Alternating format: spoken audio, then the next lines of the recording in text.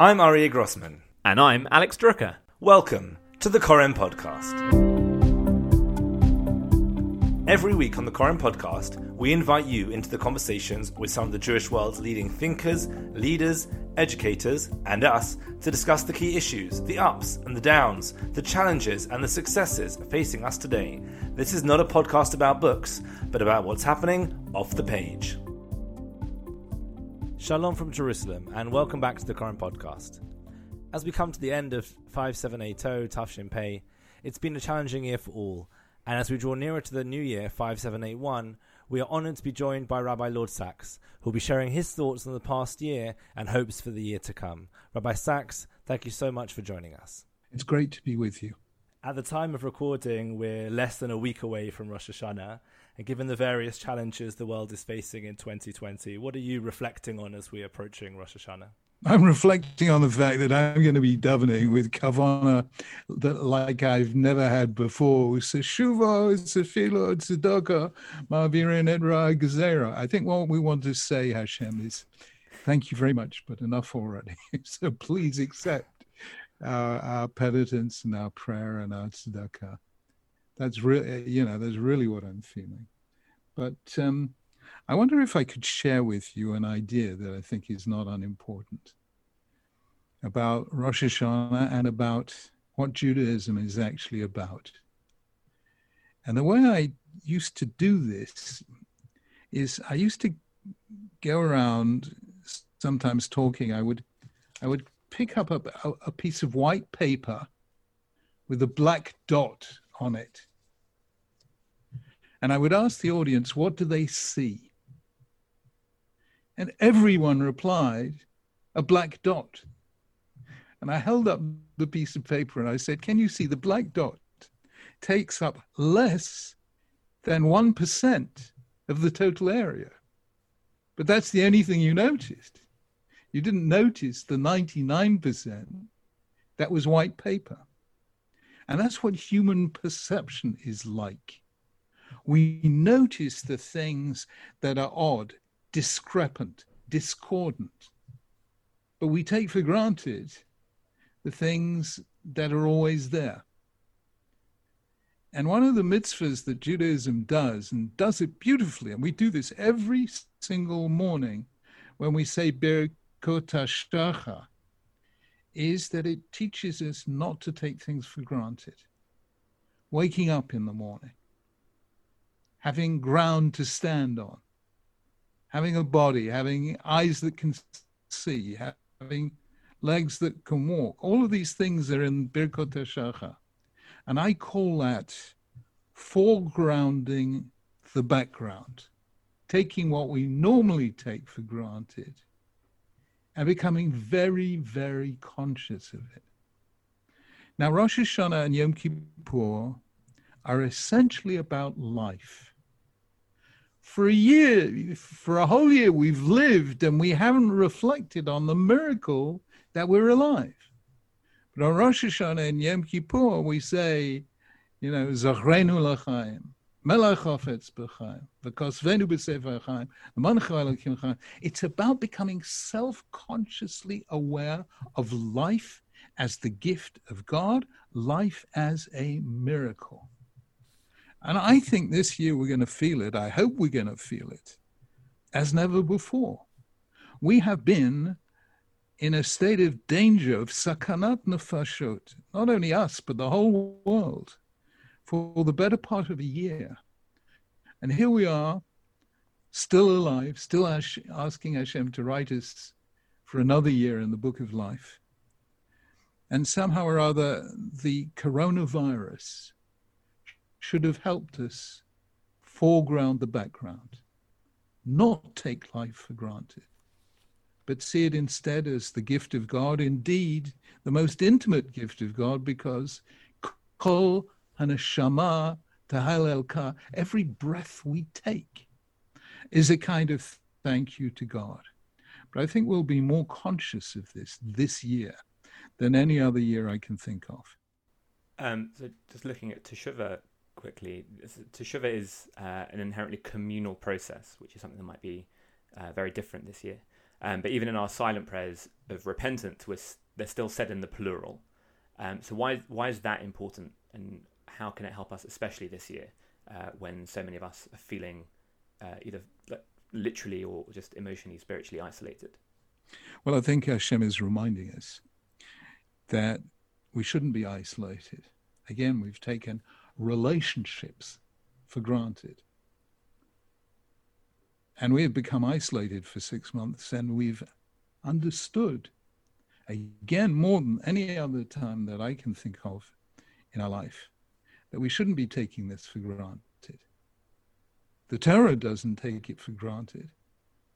Chapter 1 of Bereshit says the word good 7 times. Chapter 2 of Bereshit, we read for the first time the words lo tov, not good. Lo tov heyot ha'adam levado. It's not good for man to be alone. It's not good to be in a state of isolation. Judaism, did you ever come across a book by Paul Johnson called A History of the Jews? Have you come across this? Probably not. This was a book written about 30 years ago. One of the finest histories of the Jews I've ever read. And the interesting thing is, he's not Jewish, he's Catholic. And I was thinking to myself, he has written one of the best books about Judaism ever, and he's not Jewish. Let's find out what he discovered in this journey. So Elena and I invited him for dinner. And we said, Paul, you must have spent years doing this book, and he had. What most impressed you about Judaism? And he said, well, I'll tell you. There have been in the history of civilization many individualistic cultures. 2nd century Rome, Italian Renaissance, the contemporary West. He said, throughout history, there have been many collectivist cultures, Soviet Union, Communist China. He said, I only know one civilization that has managed the balance between the two, both individual responsibility and collective responsibility, and that's Jews and Judaism. What he was saying in so many words was what Hillel said, Im ein ani mi li, if I'm not for myself, who will be, and kishani latzmi me'ani, but if I'm only for myself, what am I? So Judaism manages year after year for centuries a balancing act that almost every other civilization has found impossible. Individual responsibility, collective responsibility. And you can see this, as you said, in so many ways, especially on Yom Kippur and Slichot, which is Oshamnu Bogadnu Gozalnu. We sinned. Al Chet Shechatanu, the sin we committed. Now, we're not saying, Ribono Shel Olam, please ignore me because the guy next to me has sinned much more than I have. I mean, that's not really what we're saying. We're saying, please, I accept individual responsibility, but please judge us together. And that, of course, happens every time we pray for the healing of someone who's ill. We pray for healing b'toch sha'cholei Yisrael. We do it every time we comfort mourners, b'toch sha'avelei Tzion v'Yerushalayim. We always include other people in our own requests to God. And that is part of this miraculous balance. Because without room for individuality, we're simply uniform, and that's not how God does things. As the Mishnah in Sanhedrin says, he makes us all in our image, but he makes us all different. So we have to have room for individuality. But if we are only there for ourselves, especially when praying, then what are we? We're just seeking our own self-interest. Now, that is not a prayerful attitude. So I think the way we construct our prayers, especially on Rosh Hashanah and Yom Kippur, in the plural, it's that way of that keeping the balance between what I seek for myself and my family, and yet at the same time, what I pray for on behalf of others. You write in your new book, Morality, about the phenomenon of public shaming on social media as a step backward and harmful to society at large. Do you think it represents a social shift away from teshuvah, removing one's opportunity to repent and redeem themselves from previous mistakes? And what lessons does Judaism teach us to counter this phenomenon? You're absolutely right. It is opposed totally and absolutely to the idea of teshuvah, and that makes it a very, very backward step in contemporary society. It was the American anthropologist Ruth Benedict who actually during the Second World War, as the United States was prepared to fight against Japan, who wrote a book, The Chrysanthemum and the Sword, which explained the difference between a guilt culture and a shame culture.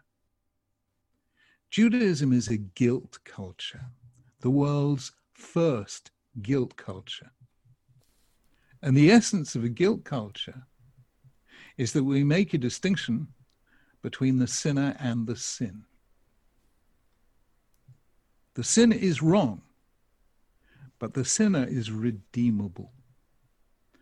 And that creates the space within which teshuvah appears. It's the first civilization to do this, and of course was later followed to some extent by Christianity. A guilt culture is not like that at all. A guilt culture does not make any distinction between the sinner and the sin.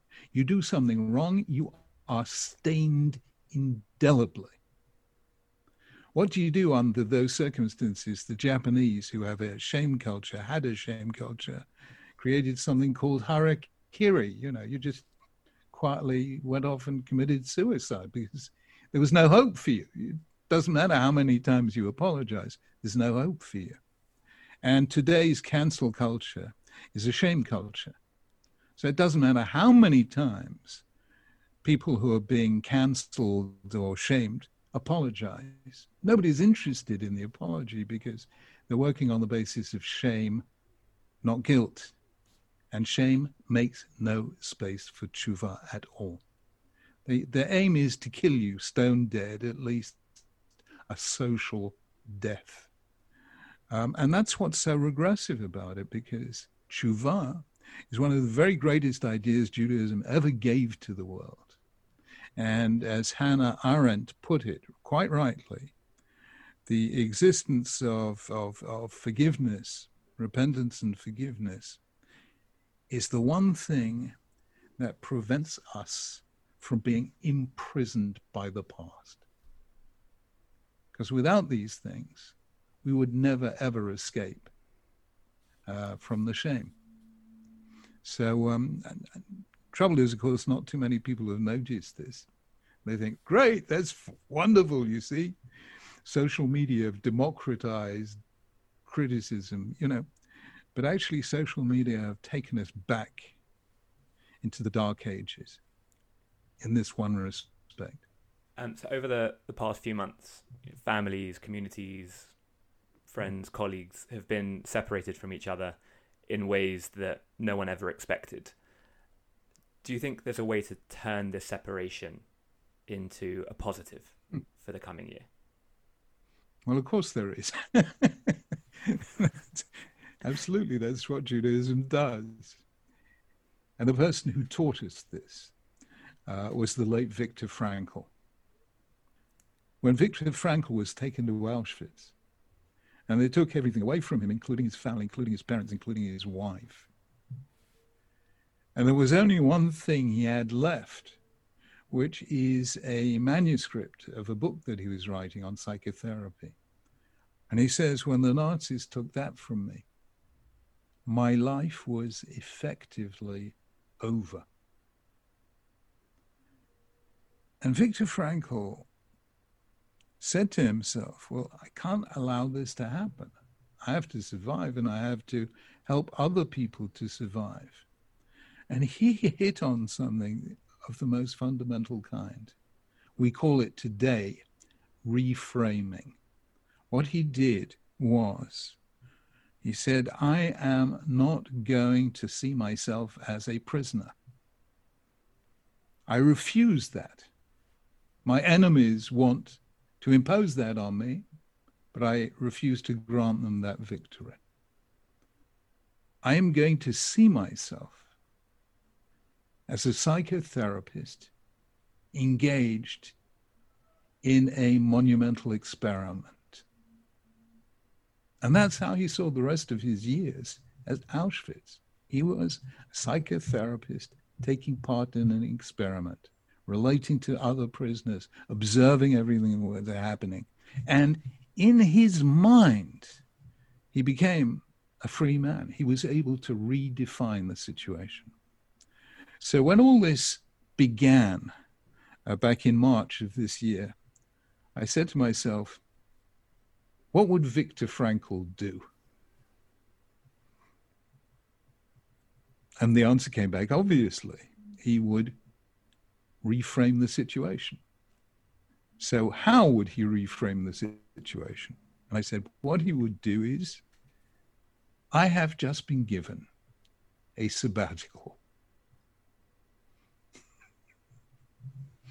I am free for the next 6 months to do whatever I want to do. Of course, I have to stay pretty much on my own, but I've just been given this incredible gift of 6 months sabbatical.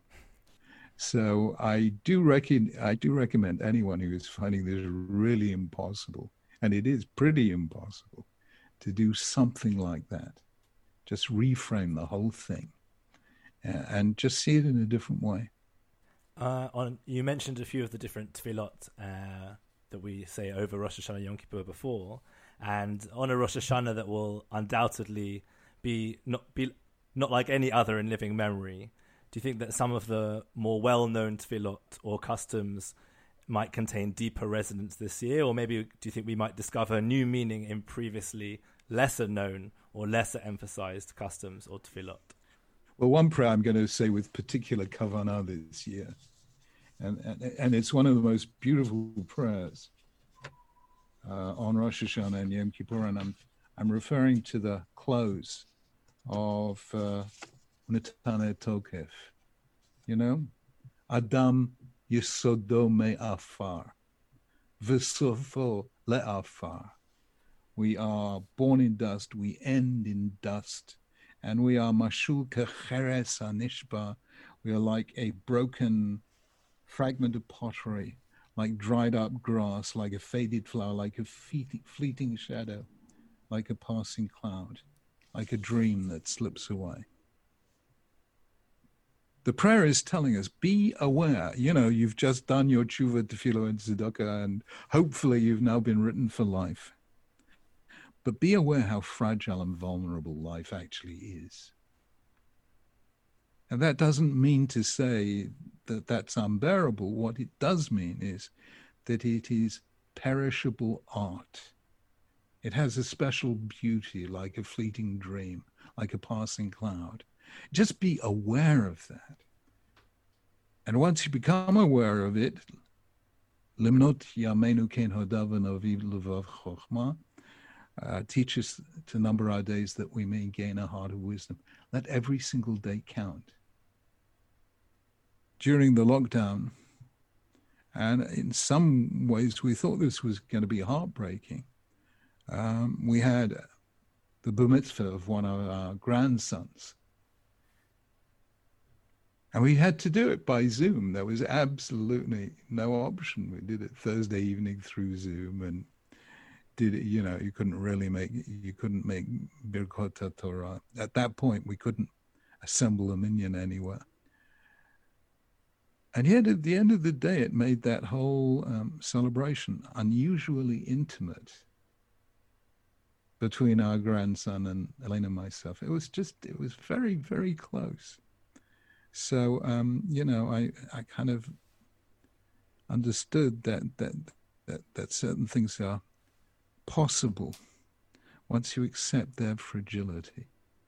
So that's number one. And of course, number two, what comes to mind, 2 years ago, never done this before. We were always in England for Rosh Hashanah. But 2 years ago, we were in the Fifth Avenue Synagogue in New York. You go for Tashlich there. It's like going to see Manchester United playing Arsenal, the thousands of people out there in the Central Park. It's just amazing. We were throwing away so many sins that the fish just weren't interested anymore. Chalti v'savati, and there were a number of Hasidim and Chabadnikim, etc. We were just standing in the middle of the park, regardless of the fact that we were there to do tashlich, and they were doing Tekiyah Shofar. And I thought, this is weird, what on earth is this all about? Now, 2 years later, I've understood that that's probably the best way of doing Tekiyah Shofar out there, out in the open.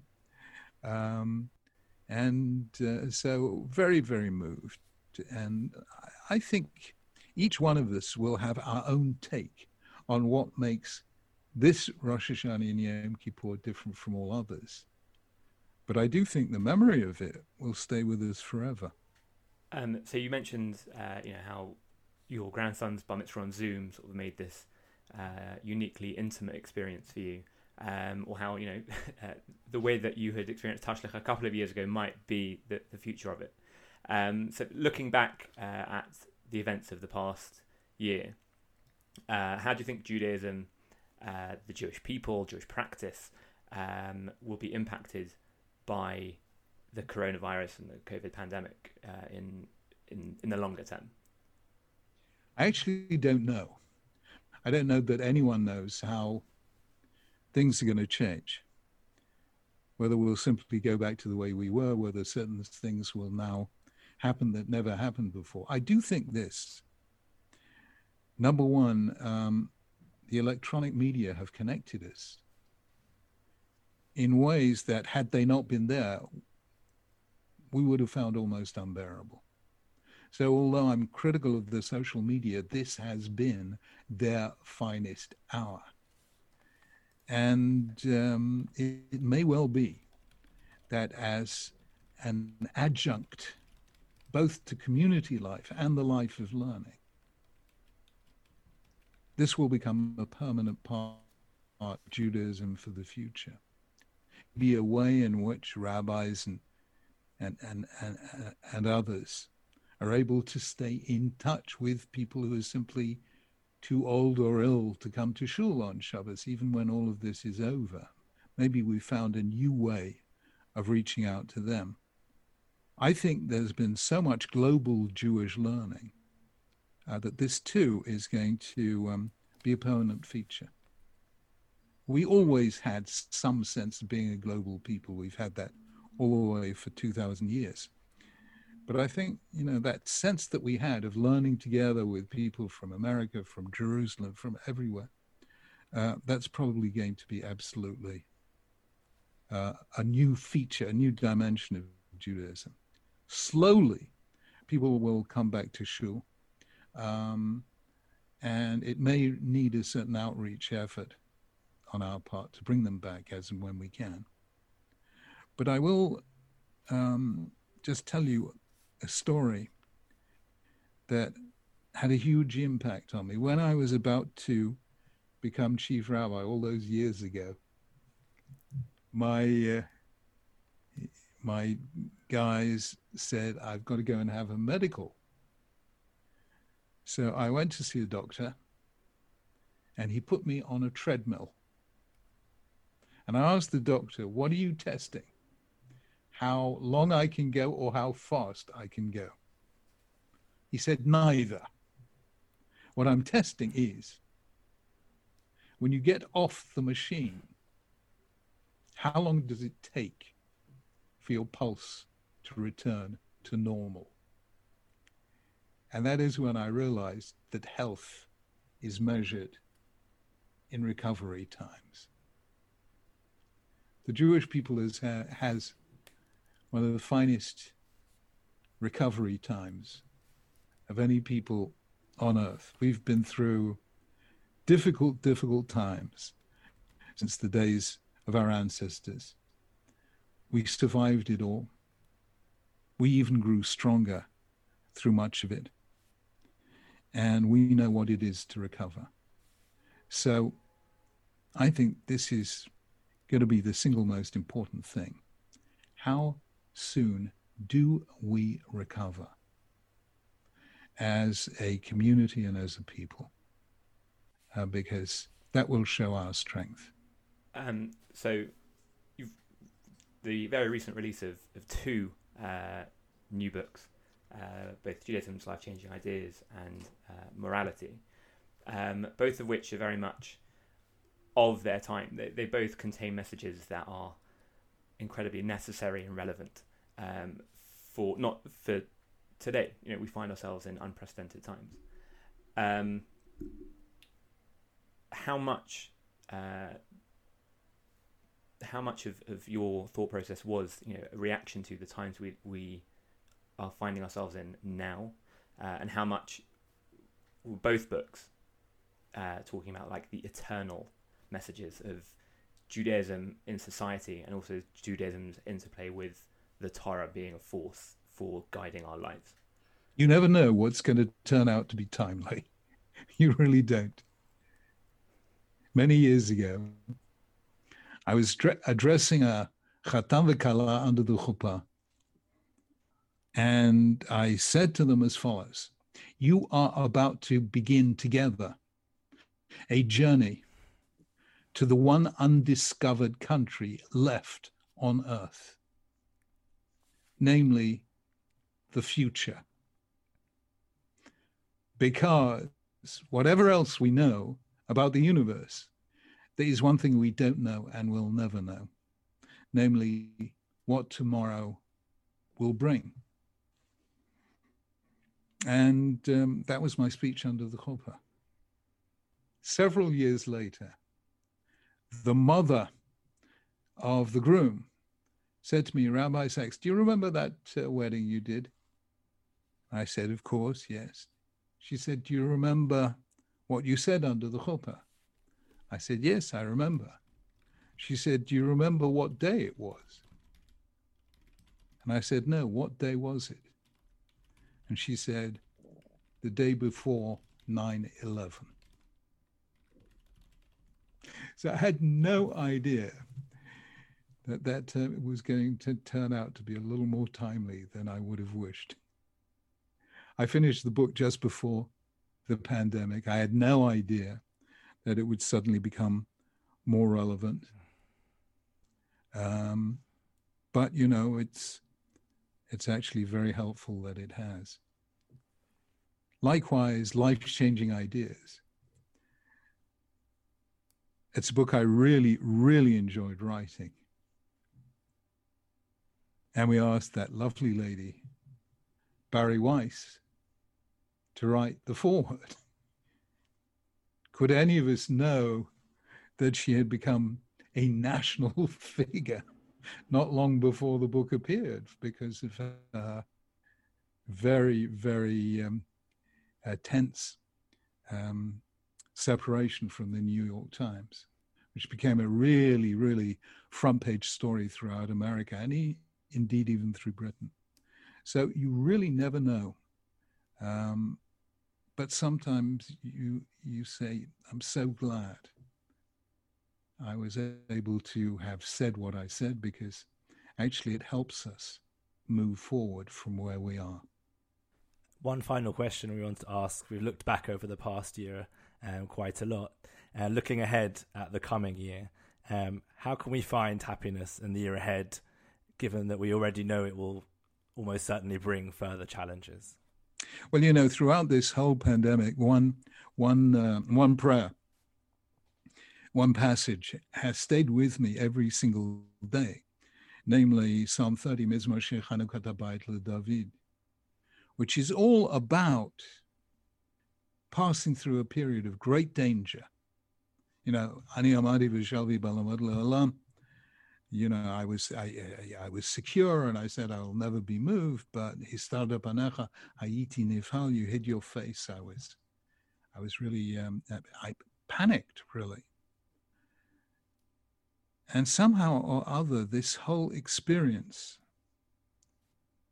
leads David HaMelech to this extraordinary thing of saying, Pitachta saki v'tazreni simcha. You removed my sackcloth and robed me in joy. Or, hafachta mispedi lemacholi. You turn my sadness into dance. Somehow David HaMelech knew how to transmute negative energies into positive ones. David HaMelech was a musician.